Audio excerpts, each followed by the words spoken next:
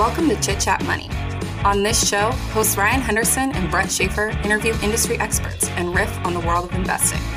As a quick reminder, Chit Chat Money is a CCM Media Group podcast.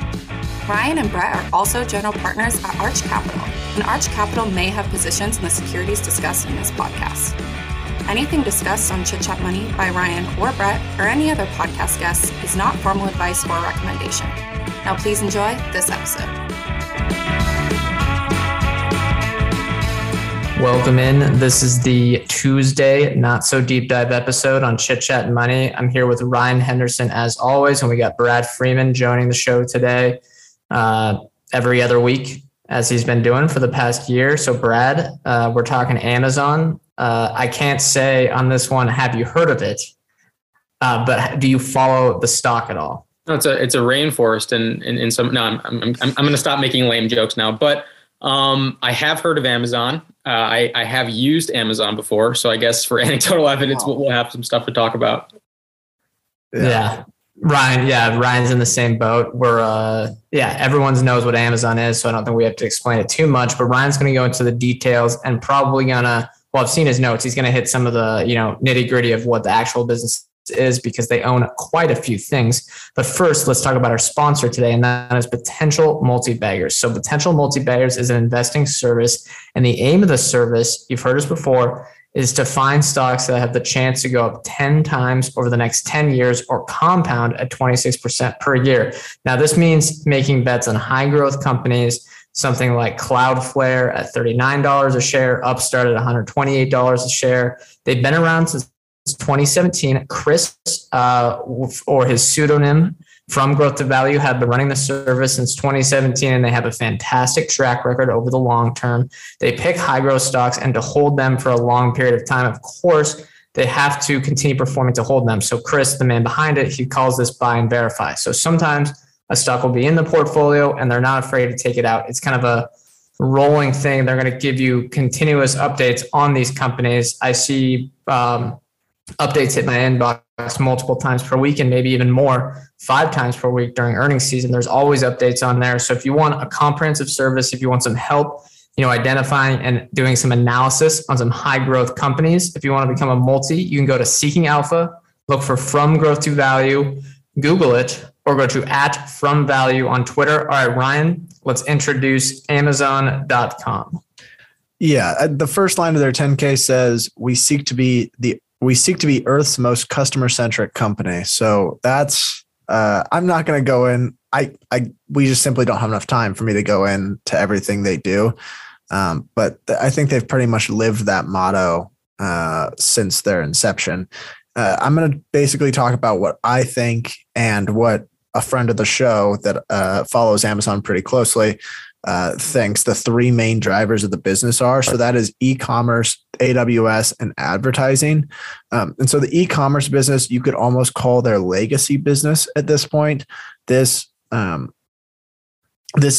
accounts for 39% of US e-commerce spend. And if you subscribe to Amazon Prime, and I haven't been a frequent shopper lately, so correct me if I'm wrong, but you get pretty much anything delivered to your door in 2 days or less. Am I getting that right, Brett? Most of it's less than 1 now. They're trying to do same day. So it's been 2-day guaranteed, but in the pandemic it went up a bit, but now they're trying to do 1 day or less if you're in a major city. Okay. And then I think people grasp the e-commerce concept, but AWS or Amazon Web Services is another big driver of their business now. And this is their cloud platform.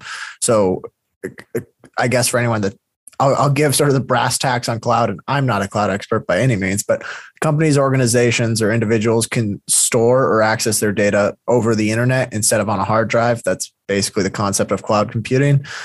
This makes data more accessible, and it often saves organizations a lot of money. And so it's been a huge driver in terms of profitability for them. It generated $62 billion in revenue for Amazon last year. And even though it only accounts for 13% of Amazon sales, it accounts for 75% of their operating income. And then the last segment that I'll talk about is their advertising business. So since Amazon accounts for such a big chunk of e-commerce sales in the US, obviously getting on search rankings is basically really valuable real estate for sellers. And so sellers are willing to pay up for that. I believe that's where the lion's share of their advertising revenue comes from, but it's a quickly growing segment, but there's also other advertising spots that they own. So I think you can advertise on Alexa. I might be wrong on that, but there's like, think of all the real estate they own. They own Fire TV. You can, that's one. Fire TV is one. That's a big one. I don't know. I'm sure there's plenty. There's a lot of. I mean, the main one is sponsored listings. Exactly. On retail. Yeah. But those are the three main drivers of the business right now. I am certain that they account for the biggest portion of the company's overall top line. And then as far as history goes, I think most people have probably heard this story. But Amazon was founded in 1994 by a man named Jeff Bezos. Brett, I heard you're friends with this guy. Yeah, well, we're best buds. We go to the same restaurant. Yeah, we go to the same restaurants in Bellevue. So, what can I say? But I mean, tell that story. Yeah, and with this winter, I was at a restaurant in Bellevue, which is where Jeff Bezos lives, and we're close to where Amazon's headquarters is, close to where we live. And I look over and I thought I recognized him, and most people in the restaurant really didn't because, they're not in like the investing or business community, but I saw him and I was like, that's definitely him. He was with his new girlfriend and then his family. But then when he got up to leave, I went up and shook his hand. And then I said something like, I enjoy your shareholder letters. And then I just walked away. So I didn't, I gave myself like a C. I should have said something about like Lord of the Rings or something funny, but I think I did okay. But so I went up and shook his hand while he was leaving. Were you shaking? Were you nervous? I was nervous. Yeah. I'm usually, one that doesn't get nervous about stuff like that. But in that case, I was, since I've read all, I like he's a role model for the business world. Yeah. Bezos left D.E. Shaw, which is a quantitative investing firm. I think that's what they categorize it as. It might just be a Wall Street investment. They might have different branches, but I believe that's what he was doing at D.E. Shaw. And he basically wanted to build a business that sold books over the internet. And so he moved out to Seattle to start the company. And I believe part of the rationale there was there's a lot of tech talent over there. And the business, I didn't realize how quickly Amazon took off. Originally, it was actually named Cadabra, but apparently a lawyer mistook the name for cadaver. And so they changed the name quickly to Amazon. 1 year after the company was founded, it went public. So Amazon IPO'd in 1995. And I think it was within like 2 months of starting the company that they were selling $20,000. They were generating like $20,000 in sales, either monthly or weekly. It really started growing fast. I can't really do like justice to the whole story, but there's a lot of books written. One good book is The Everything Store by Brad Stone. I recommend reading that. It's just interesting history to see sort of the DNA of Amazon and what the culture's like. And you really get an idea of what, even today, what a well-run business it truly is. That's basically it for the history. AWS was started in what, like the late 2000s? I believe 04, 06. Yeah. Something like that. Yeah. They didn't end up spinning out the financials there until 2015. So they did that in 2015. It wasn't just like advertising, and people thought AWS, they were like, oh, it's another, others growing quickly. And they think it's pretty profitable because like you would think the cloud's profitable or something like that. But there's a lot of theories like, oh, we don't know. But then when they came out and they're like, yeah, this business is an amazing, it's got fantastic margins, even though we're growing. I think the stock went up like 20% after they broke it out. So it was like one of those big moments in Wall Street history. Yeah, I think AWS is I don't think, I just Googled it, so I'm cheating. AWS is 2006 and Azure is 2010, and then Google Cloud is newer, obviously. But just FYI for our reader or our listeners' sake. Yeah, that is. And then they get sort of I guess you could call it a first mover advantage there, just being early to the space. I mean, I don't really know the history of cloud computing. Were they one of the first? Were they like a pioneer in the space, or were there other? They invented it. They invented it, and they were the first one for 4 years. Yeah, they invented it. And they invented like the outsource model, like the model that is followed today. I believe they invented that. There could be like different, like Salesforce was founded a little earlier, but am I getting, Brad, you might know this a little bit too, but we're kind of showing our cards here. We don't know cloud computing very well. We're hoping actually to get an industry expert on as a deep dive on AWS, but really for the show, we're just going to give some brief industry overviews and just say, yeah, cloud computing, big business, very profitable. But yeah, I'll hit industry and competition. It's hard to define because they have so many businesses, but I'll highlight US e-commerce, international e-commerce places they're in, and then cloud services. So the US retail market is $5.5 trillion, or that's the estimate for 2022. Side note, the world kind of economy is driven by the American consumer in some regards. It's very important for Amazon's growth, even though it's their most mature market. And they're actually expanding a lot to try to get more than just e-commerce now because they own Whole Foods and they're trying to do a lot with that as well. They're competing for base. I mean, except for maybe some things with like Home Depot or a few other retail outlets like jewelry or something like that. Amazon is really competing for all of that spend. Now in Europe, where they operate in a lot of countries, the retail market is $3.2 trillion, 3.2 trillion euros. India is another country they operate in, is $1 trillion. India is one of their big markets. And then Europe is their other international ones. And then they're also in Mexico, Japan, and Taiwan, I believe. And then if we want to move out of retail, their cloud market is $300 to $400 billion in spending a year. It depends where you go for your estimates there. And the projections are that that'll grow by about 10% to 15% a year. So large market opportunities. You can see why this is $1 trillion plus business and growing really quickly. Brad, do you want to talk management and ownership?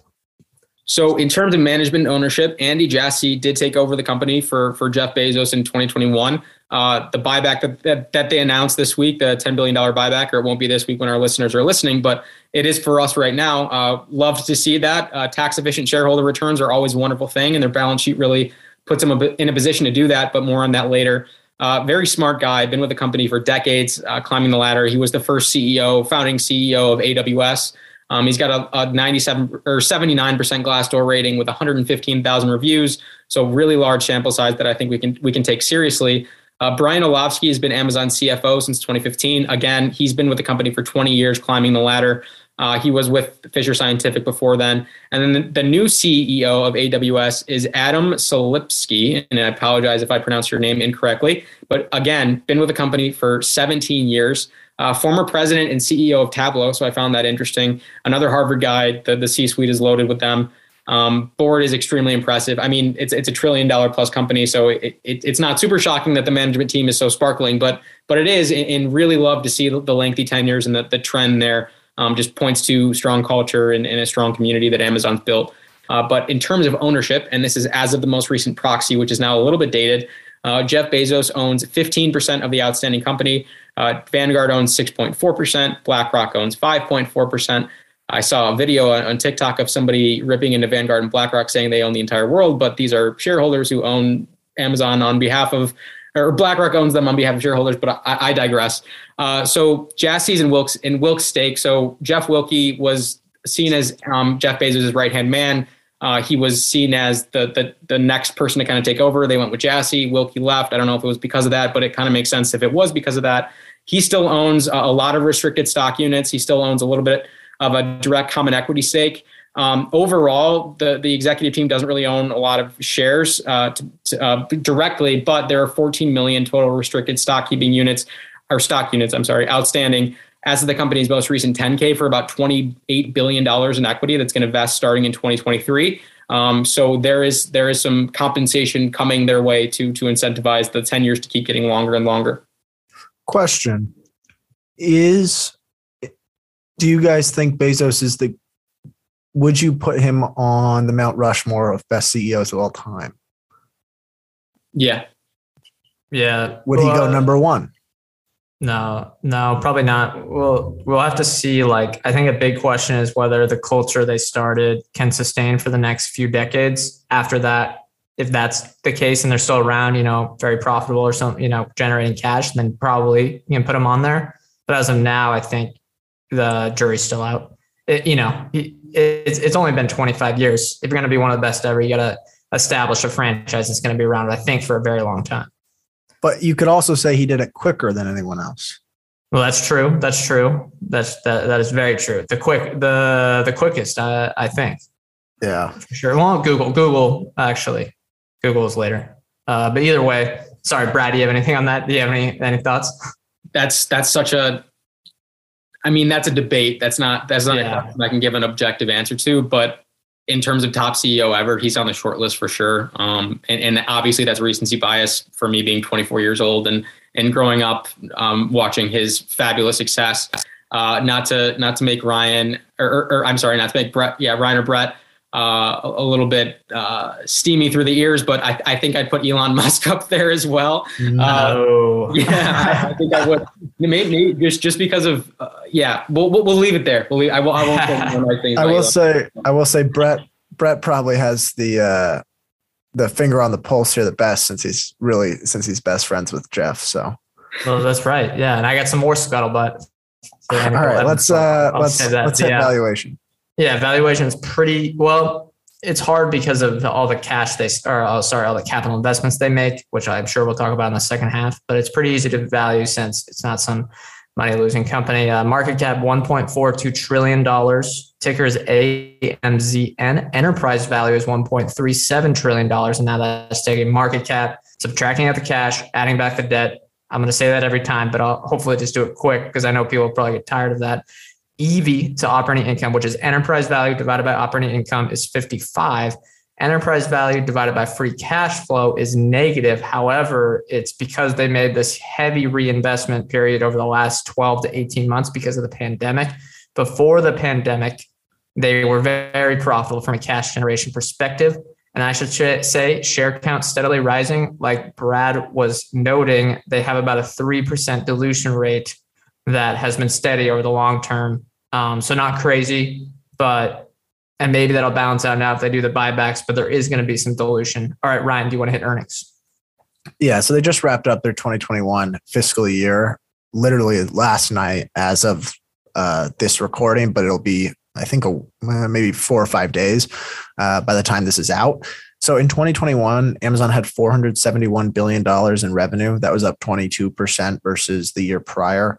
They had 42% gross margins, which was up slightly from the year before. And then the interesting part, which Brett sort of alluded to, they had $46 billion in operating cash flow, but they spent $60 billion on capital expenditures. So negative free cash flow for the year. And I think maybe it was in Bezos's one of his last letters during COVID. He basically said, we're going to start, like, we're not just letting the company generate cash. Like, we are going to pour money into investing back in the business heavily. And you're starting to see that on the cash flow line. But when that happens, they usually reap quite the reward in 3, 4, or 5 year periods after the reinvestment. So that's usually a good sign for shareholders. I will say also, big news, they did a 20-for-1 stock split, which obviously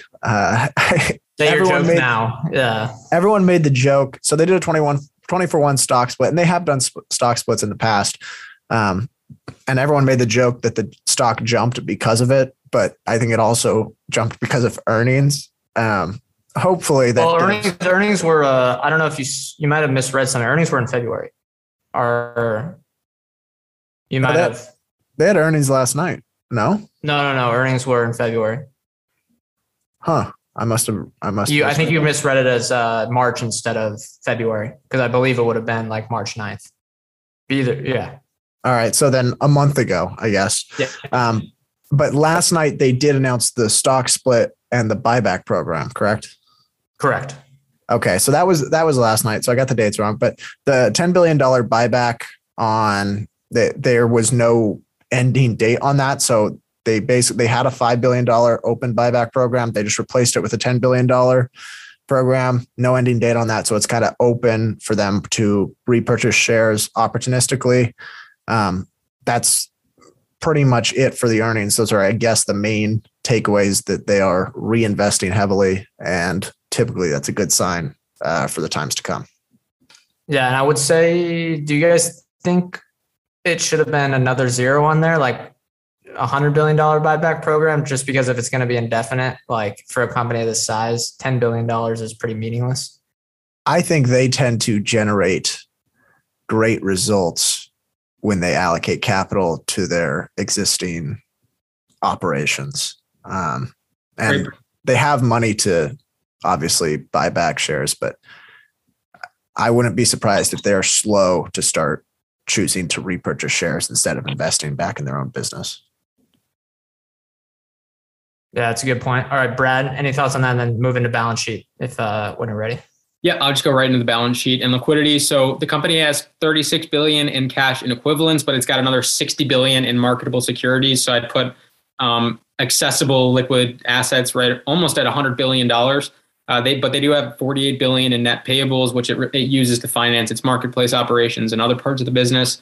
It's got $32 billion in long-term debt and another $52.6 billion in long-term lease obligations. These are large numbers, but that's what happens when you build out the largest private market set of infrastructure and assets, or whatever I'm trying to say and can't get across in the world. I mean, obviously, long-term lease obligations are going to be a hefty number, but moving on, interest expense was 7.2% of its operating income in 2021. So not super favorable, but could have just been a timing of payments thing, because according to their 10K, the weighted average rate for calendar 2022 is going to be 0.65%, which is extremely favorable. So I would trust Amazon to know what their average cost of capital will be for 2022, and that looks very good. So to probably not many people surprised, the balance sheet is yet another strength for the company.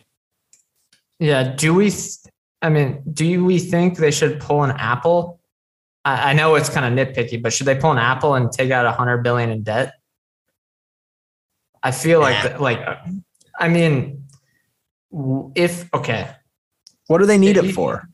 Buy back $100 billion in stock. That's all Apple needs it for. And their returns, people have been thankful for that. I mean, there's no way Amazon's going to get in trouble. I mean, they're going to start generating $50 billion in cash a year soon once this reinvestment period reverts. They did that in 2019 or maybe 2018. Forget the years. I mean, why? The question is why, and also just why not? Like, why not do it? But to me, it's like, I think their investment starts at their gross profit line, essentially. Like their you could almost call it like growth CapEx, I would say, starts there, because they do a lot of investing through their income statement. They're generating, probably $200+ billion in gross profit. Is levering up really going to do that much for them? I mean, if you can get some 20-30 notes at 4% and you can buy back stock at a yield you think will be higher over the next few years, I mean, it'll juice returns. I don't know. I think Apple's strategy is very, I just think all the big tech companies should be doing this, except maybe Facebook, because they're in a more precarious situation. But that's a debate for another day. Let's hit an ad break and we'll talk more about Amazon. This episode is brought to you by La Quinta by Wyndham. Here you are, miles from home and ready to start your vacation. Good thing you're staying at La Quinta by Wyndham. They have free high-speed Wi-Fi to stream all your favorite movies. And in the morning, get fresh waffles with their free Brightside breakfast. Or squeeze in a workout at their fitness center. Either way, you're ready to conquer the day. Tonight, La Quinta. Tomorrow, you triumph. Book your stay at lq.com. This episode is brought to you by Shopify. Forget the frustration of picking commerce platforms when you switch your business to Shopify, the global commerce platform that supercharges your selling wherever you sell. With Shopify, you'll harness the same intuitive features, trusted apps, and powerful analytics used by the world's leading brands. Sign up today for your $1 per month trial period at shopify.com/tech, all lowercase. That's shopify.com/tech. Cox Panoramic Wi-Fi includes advanced security to help protect all your connected devices. You'll get real-time alerts. Oh, like this one, so you don't have to worry about malware. Or when your kid downloads a song from a shady link. And now all your computer can play is red color, where are you? all blocked, thanks to advanced security, included with Cox Panoramic Wi-Fi. Advanced security must be enabled in the Panoramic Wi-Fi app. Restrictions apply. Okay, welcome back. Next up, we have anecdotal evidence. Usually, if it's like a tech business, we don't have any, but this one should be fun. So Brad, what's your anecdotal evidence for us today? Yeah, so I'm a grad student who still lives at home, and I think my mom gets 5+ packages from Amazon a day. We just have a steady flow of packages just coming to the door and ringing the doorbell and pissing off my dogs, and like you probably heard in the background earlier in the show. But it's not. I mean, I have no complaints. I'm not going to rave about its fulfillment and marketplace services because it's not noticeably better or different than anything else. But the selection obviously is quite immense. So thumb firmly sideways on Amazon versus the competition, but it's extremely convenient. So I guess thumbs up there. Yeah, I think everyone probably has some experience shopping wise. I'll be honest, I haven't bought anything on Amazon in a really long time, and maybe I'm just not like that much of a shopper to begin with, but I just haven't found, I don't know, the use case for it. Maybe Christmas. I'm sure I bought something around Christmas time, but on a separate, like on a different, as far as use cases for other parts of their business, I look forward to watching the Lord of the Rings show, but at the same time, I kind of question whether some of those expenses are worthwhile and like what's the ROI on that? Yeah, getting all those Lord of the Rings rights, or just even like all their Prime Video initiatives. I think they've improved on that a bit. I really hope they go more into sports because that's kind of something I feel like can be good at because they're really good at just efficient, stuff where they would just be licensing it. They got Thursday Night Football exclusively now. Brad, any thoughts on the sports stuff? Because I really think they should try to get one of the Sunday games because that would lock people in to Amazon Prime. I mean, in the United States. Took the words out of my mouth. I was just going to say they got the Thursday Night Football deal, which is probably going to force me to download the service. Yeah. I felt like initially the whole Prime Video thing was just a way for Bezos to get looped into Hollywood. Yeah, that's what they said in the book. That's what the Brad Stone book says. I mean, it's worked out pretty good. Amazon Prime, I'll have some numbers later of how profitable that is. So I don't think they can complain, but yeah, who knows? Buying that movie studio too, we'll see if that'll be worth it. I don't know what that was, like $9 billion. But back on the retail for anecdotal evidence, personally, I like it a lot. I don't know what really would cause me to leave. Like Ryan was saying, like shopping, I don't really do anything of that there, but like I really enjoy subscribing to like staple foods that I get like every month. You get 5% off. It gets delivered. Sometimes you go overboard and you accidentally get way too much delivered for yourself. But then like staples like paper towels, toilet paper and stuff, I really like to use that instead of going to the store, mainly because with Amazon Prime, it's free shipping. It's usually very cheap and it's just way, way more convenient. But like shopping around for stuff, it's not the best there. And I think that's the big difference between them and someone like a D2C store. Personally, the only thing I get frustrated with though is when they kind of bombard you with Whole Foods ads in the search results, which you can't get, like it's like a Whole Foods grocery delivery thing. And I get confused and I'm like, all right, I'm going to get this, say this oatmeal or something. And it's like a Whole Foods direct delivery thing with extra fees. I wish they would separate their grocery from their traditional marketplace. And then I do have some scuttlebutt on the advertising business. So last summer, being that we live in the region where Amazon is headquartered, you kind of, see a bunch of people that work for Amazon all the time. I was paired up with someone that worked there in the past for golf. And I found out that he was one of the big VPs of advertising. And I asked him about it. And he said, and this could have been his bias because he was just in the division. He said advertising was a better business than AWS. And I was kind of like, wow. But I think he just said that because AWS is capital intensive. So it might not be as profitable. But then he also said that advertising, and this would have been in 2021, so not too long ago, he said advertising could double profits or double revenue overnight if they want to, but they just choose not to. So, the people that are bullish on their advertising business, there's your anecdotal evidence. All right. Or Ryan, you have something? No, I was going to say that maybe he's just enthusiastic because it's his role, but I could see that. I could see how I feel like that for a lot of big tech companies. Like, I was just thinking the other day, I saw an AWS ad on the back of a bus, and I'm like, why? What a waste of money.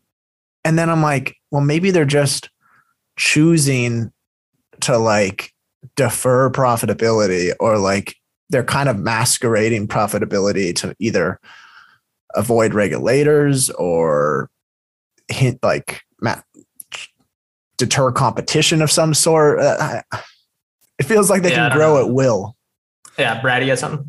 Remember in the Incredibles movie when Dash was kind of like racing on the track meet, and Mr. Incredible and the family was like, come in second place, because Dash was like, he had super speed and he didn't want anyone to know he had super speed. That's kind of how I think of Amazon right now. They're kind of just pacing themselves to not invite unwanted attention, but they have superpowers that they can turn on whenever they want to. Yeah, because that's what I may have said it wrong, but the guy said that like the higher ups were telling them like, okay, no, we want this much in revenue a year. And if advertising was on its own, it could have been twice as big just from the demand they were getting, but they didn't turn on the spigot yet. It's like, and I don't want to go too long on this, but it's like Zuckerberg, I think one time had a quote where he said, I want it to be like, there's levers I can twist where it's like operating income, revenue, like profit, like all the line items on the financial statement. I can just turn them when I want. Well, Tim Cook said, I don't know about that, pal. Yeah, he pulled the plug on those levers, but let's go growth opportunities. Brad, what do you have?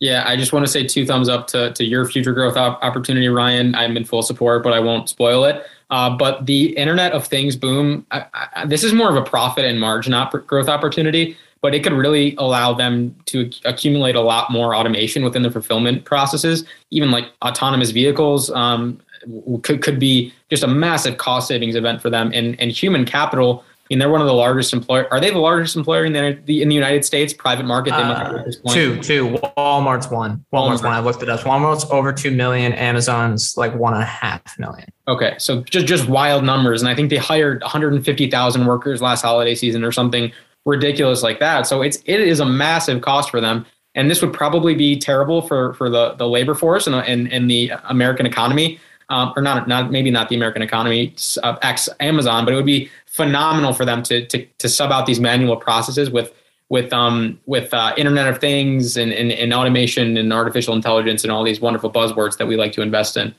Yeah, and remember, they pay their workers now. There's a lot of news stories about, I don't know, treatment at warehouses. I don't know the exact things about that, union busting, all that stuff, but they pay their workers very well, $18 an hour now. And they do the 401k match that's very healthy. And they also do the career path thing where they pay for people's college if they want to kind of expand out of the warehouse. So they invest a ton, like Ryan was saying, investing through the income statement in their workforce. And that's one of their biggest expenses. Ryan, do you want to hit your future growth opportunity? Yeah, selling their Rivian stake is my number one. No, that's not really my.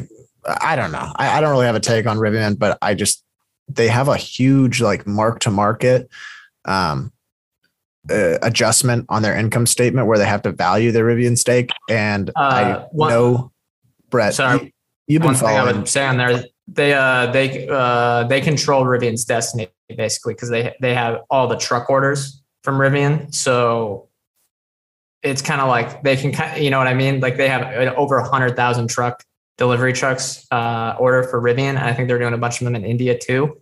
So I don't know, like it's almost like they're a long-term partner, you know, if you know what I mean. So it's less risky, I think, for Amazon, where they can kind of decide how profitable and how big Rivian's going to get. Yeah, I don't think they could even sell their stake if they wanted to.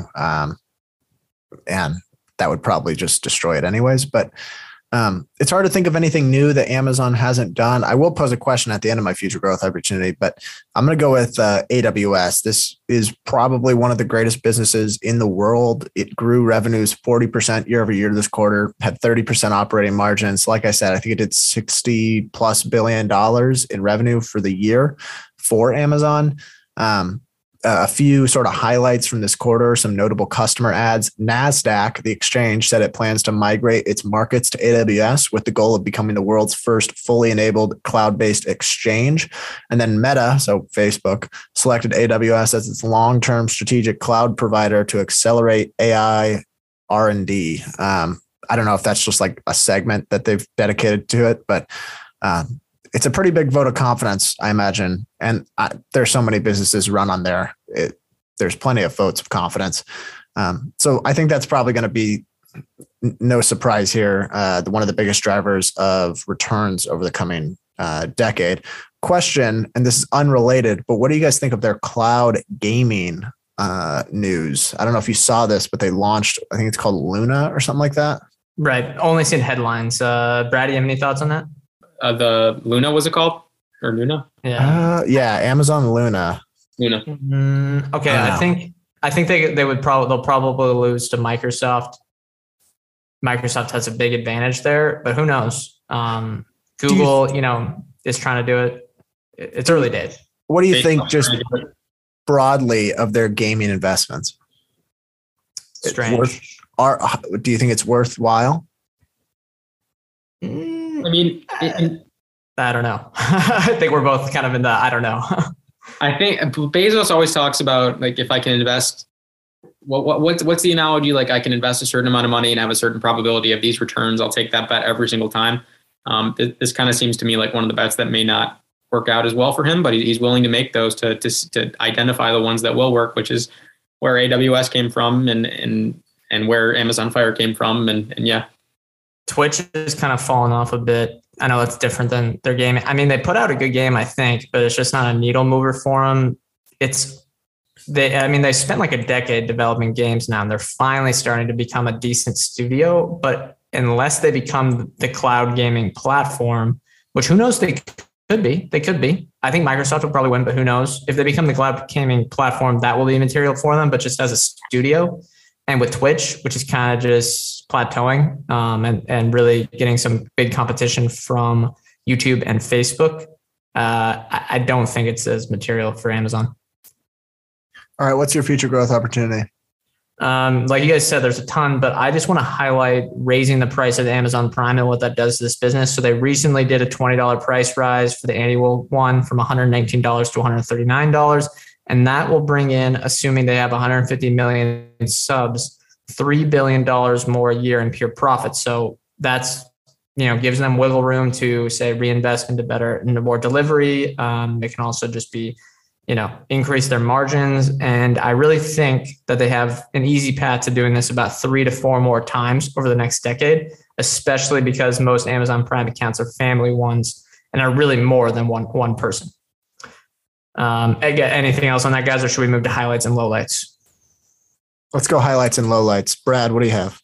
Yeah, want to reiterate, I love when teams are in place for decades. I know Bezos stepped down as CEO, but the entire or seemingly the entire management team has climbed ladders all the way up through the company to get where they are today. And I really I love to see that. Lowlights are very tough, so I'm going to nitpick and come up with some lame lowlights because there are really not, other than maybe regulatory stuff. But Google Cloud's finding more market share, Bezos leaving, maybe Amazon, their loud public support for cannabis could turn them into a federal government kind of adversary or enemy, maybe. But again, I'm reaching very far to try and come up with these, and there's not really a lot of red flags to speak of here.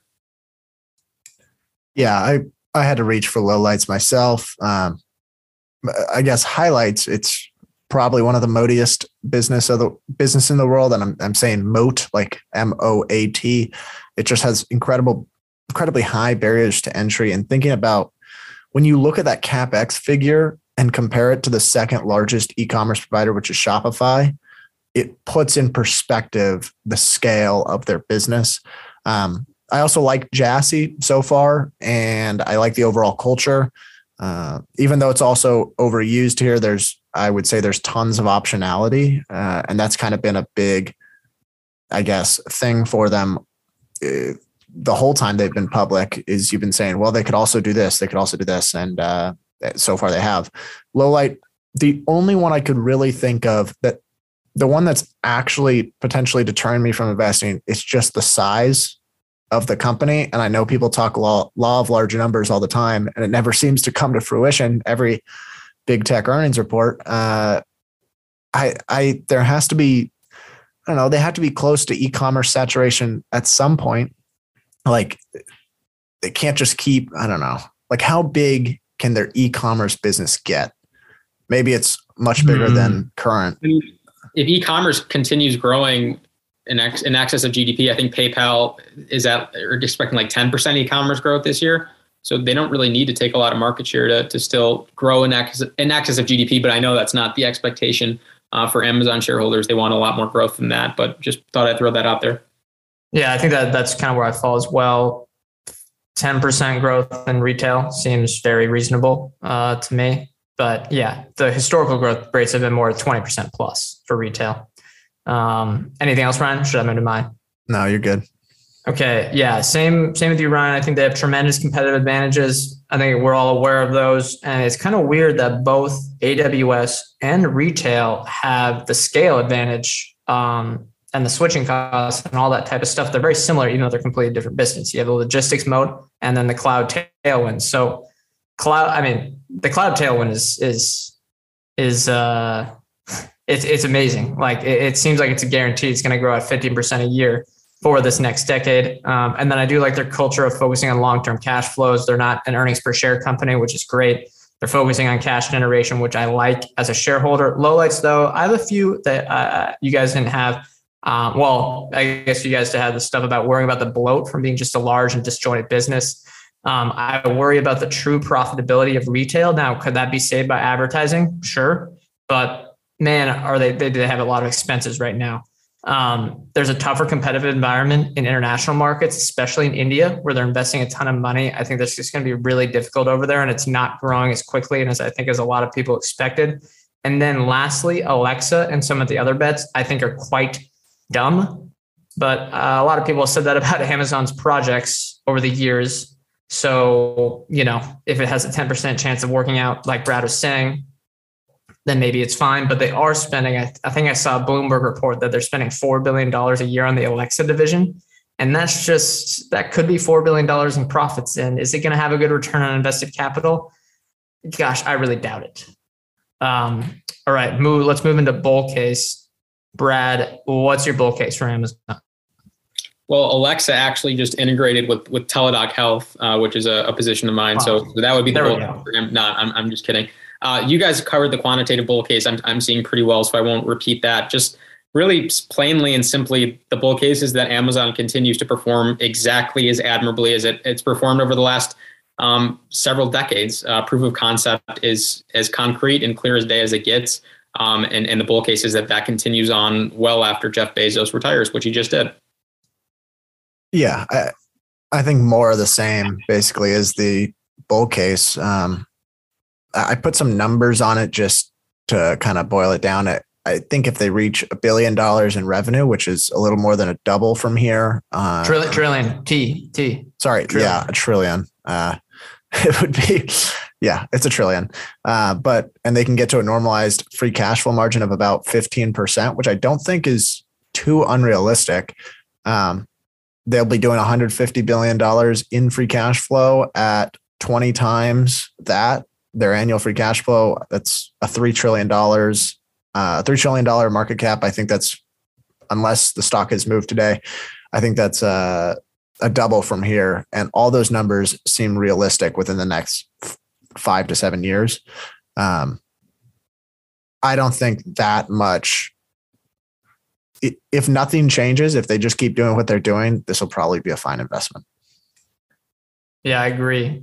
I worry about law of large numbers for retail a bit because it's going to, they got to execute now on kind of in-person stuff and stuff like that. But I think with cloud, there's no real concerns with that. I have the same thing kind of as Ryan. And if anyone's like, whoa, 15% free cash flow margins, that sounds absurd. They got close to 10% free cash flow margins in 2019. And now AWS and advertising are making up a bigger percentage of revenue. I think 15% free cash flow margin is fairly doable. If you think, okay, I'll put on a different number here too. If you think they can get to 10% free cash flow margins, we're basically sitting at an EV, which is enterprise value to free cash flow, which is enterprise value divided by free cash flow of 29 right now. So basically, I'm just taking their current last 12 months revenue numbers and slapping on a 10% free cash flow margin, and then using that compared to their enterprise value. And then if you believe they can get to a 15% free cash flow margin, like Ryan was saying, the EV to free cash flow ratio is below 20, which feels very, very cheap. In either of those scenarios where you have a 10% or 15% free cash flow margin, I think like you do great. I mean, you're really just kind of banking on revenue growth over the next whatever years. And if it can be 10% plus, it's going to be a good investment. All right, bear case, Brad. I know it's very hard for everyone here because everyone in the world is so bullish on Amazon, but what do you think the bear case is? Sure. So in the past, I've invested in direct-to-consumer brands. I'm thinking Canada Goose, which I no longer own, but they and several other brands with any kind of brand equity have been shifting aggressively to direct-to-consumer businesses just because of the vast gross profit margin boost it gives to their businesses, their operations. So I've read about vendors like Allbirds and Nike pulling their gear off of Amazon. Just because of counterfeits and copycats that were to be candid, pissing them off. And if that continues, if these large brands continue to embrace this direct-to-consumer transformation, then that could be problematic for what is the largest segment of its business, at least by revenue, not by operating income. But I think that's the bear case, and it's not all that. It's quite realistic. Honest, it's already happening. I just don't think it'll matter for Amazon over the long term. They've just got so much momentum, but something to keep an eye on for sure. Yeah, I hadn't really thought about that one, but that probably is, I guess, the biggest threat to their e-commerce business. But I would have said that 2 years ago, and it hasn't seemed to affect them. I honestly can't think of a very realistic bear case where, like, what's going to stop AWS? What's going to stop? Like, is e-commerce going to decline? It doesn't feel very realistic. Maybe they just spend too much. Like, and yes, even, yes, yeah. I don't know. Yeah. Maybe the return on their current, like their other bets actually bogs down cash flow enough that this is a sub-market performer. Yeah. I mean, that's one for me as well. I think margins could be a concern, say the labor stuff, which again, like from an investment perspective, we're just looking at labor, like objectively. If that hurts them a ton, if say supply chain costs really hurt them, because I mean, they've had to do some tough stuff with that. Materials costs are huge for them.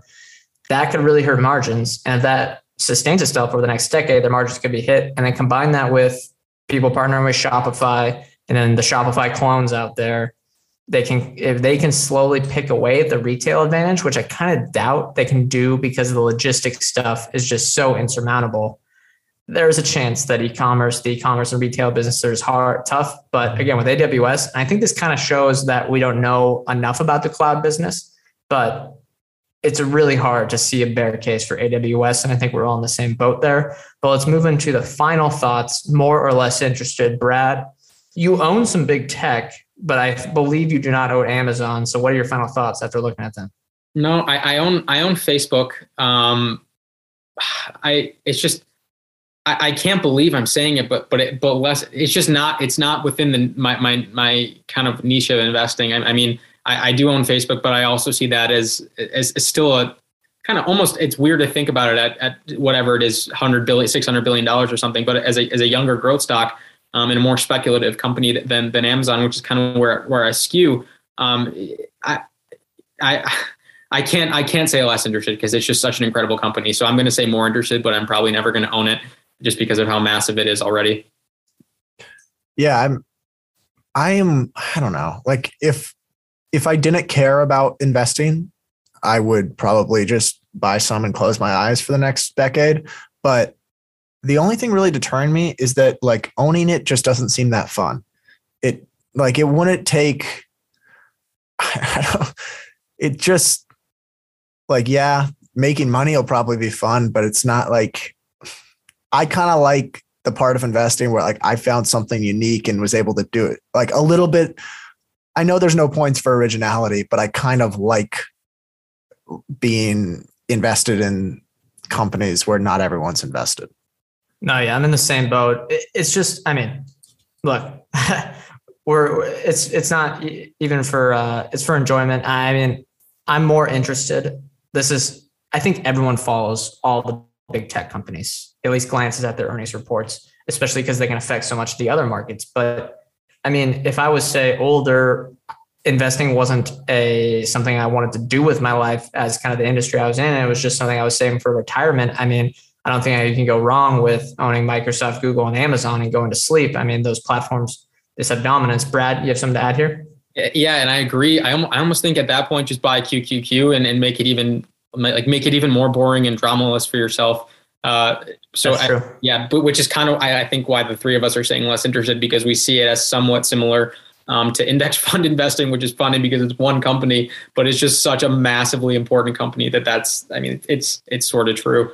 Yeah, it kind of goes in the same boat as me with Microsoft, Google, and Amazon. Those are the big tech companies I'm very interested in just because I think they have really long-term, by saying the cliche, durable competitive advantages. And yeah, if Amazon got cheap enough, maybe it would get very interesting.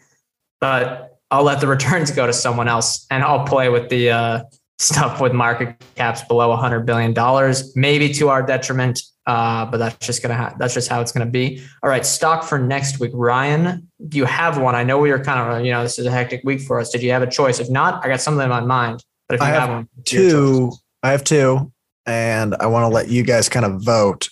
So one would be Guidewire Software, which is like it's business to business software for the insurance industry. So property and casualty insurance. It's kind of like a pretty sticky software business from what I understand, and they're making a shift to cloud. Or Celsius Holdings, the energy drinks, kind of been looking into them a little bit as well. Which one? Celsius. Yeah, let's do Celsius. More fun for the podcast. All right, Celsius Holdings it is. Yeah, B2B insurance software provider just doesn't sound quite as fun. It could be a great investment. I mean, that sounds like something boring that's going to grow forever, but let's talk about energy drink. Yeah, energy drinks will definitely be more fun. All right, that's going to do it for this episode. Thank you all for listening. Remember, we are not financial advisors. Anything we say on this show is not formal advice or recommendation. However, Ryan and I are general partners at Arch Capital. Arch Capital clients may hold securities discussed in this podcast. Give us a review on Spotify or Apple Podcasts. We're going for 100 on Spotify. Very, very close. Takes you about 5 seconds to do it on our homepage. So make sure you do that. And then we'll stop hammering it home at the end of each episode. Thank you all for listening. We'll see you next time.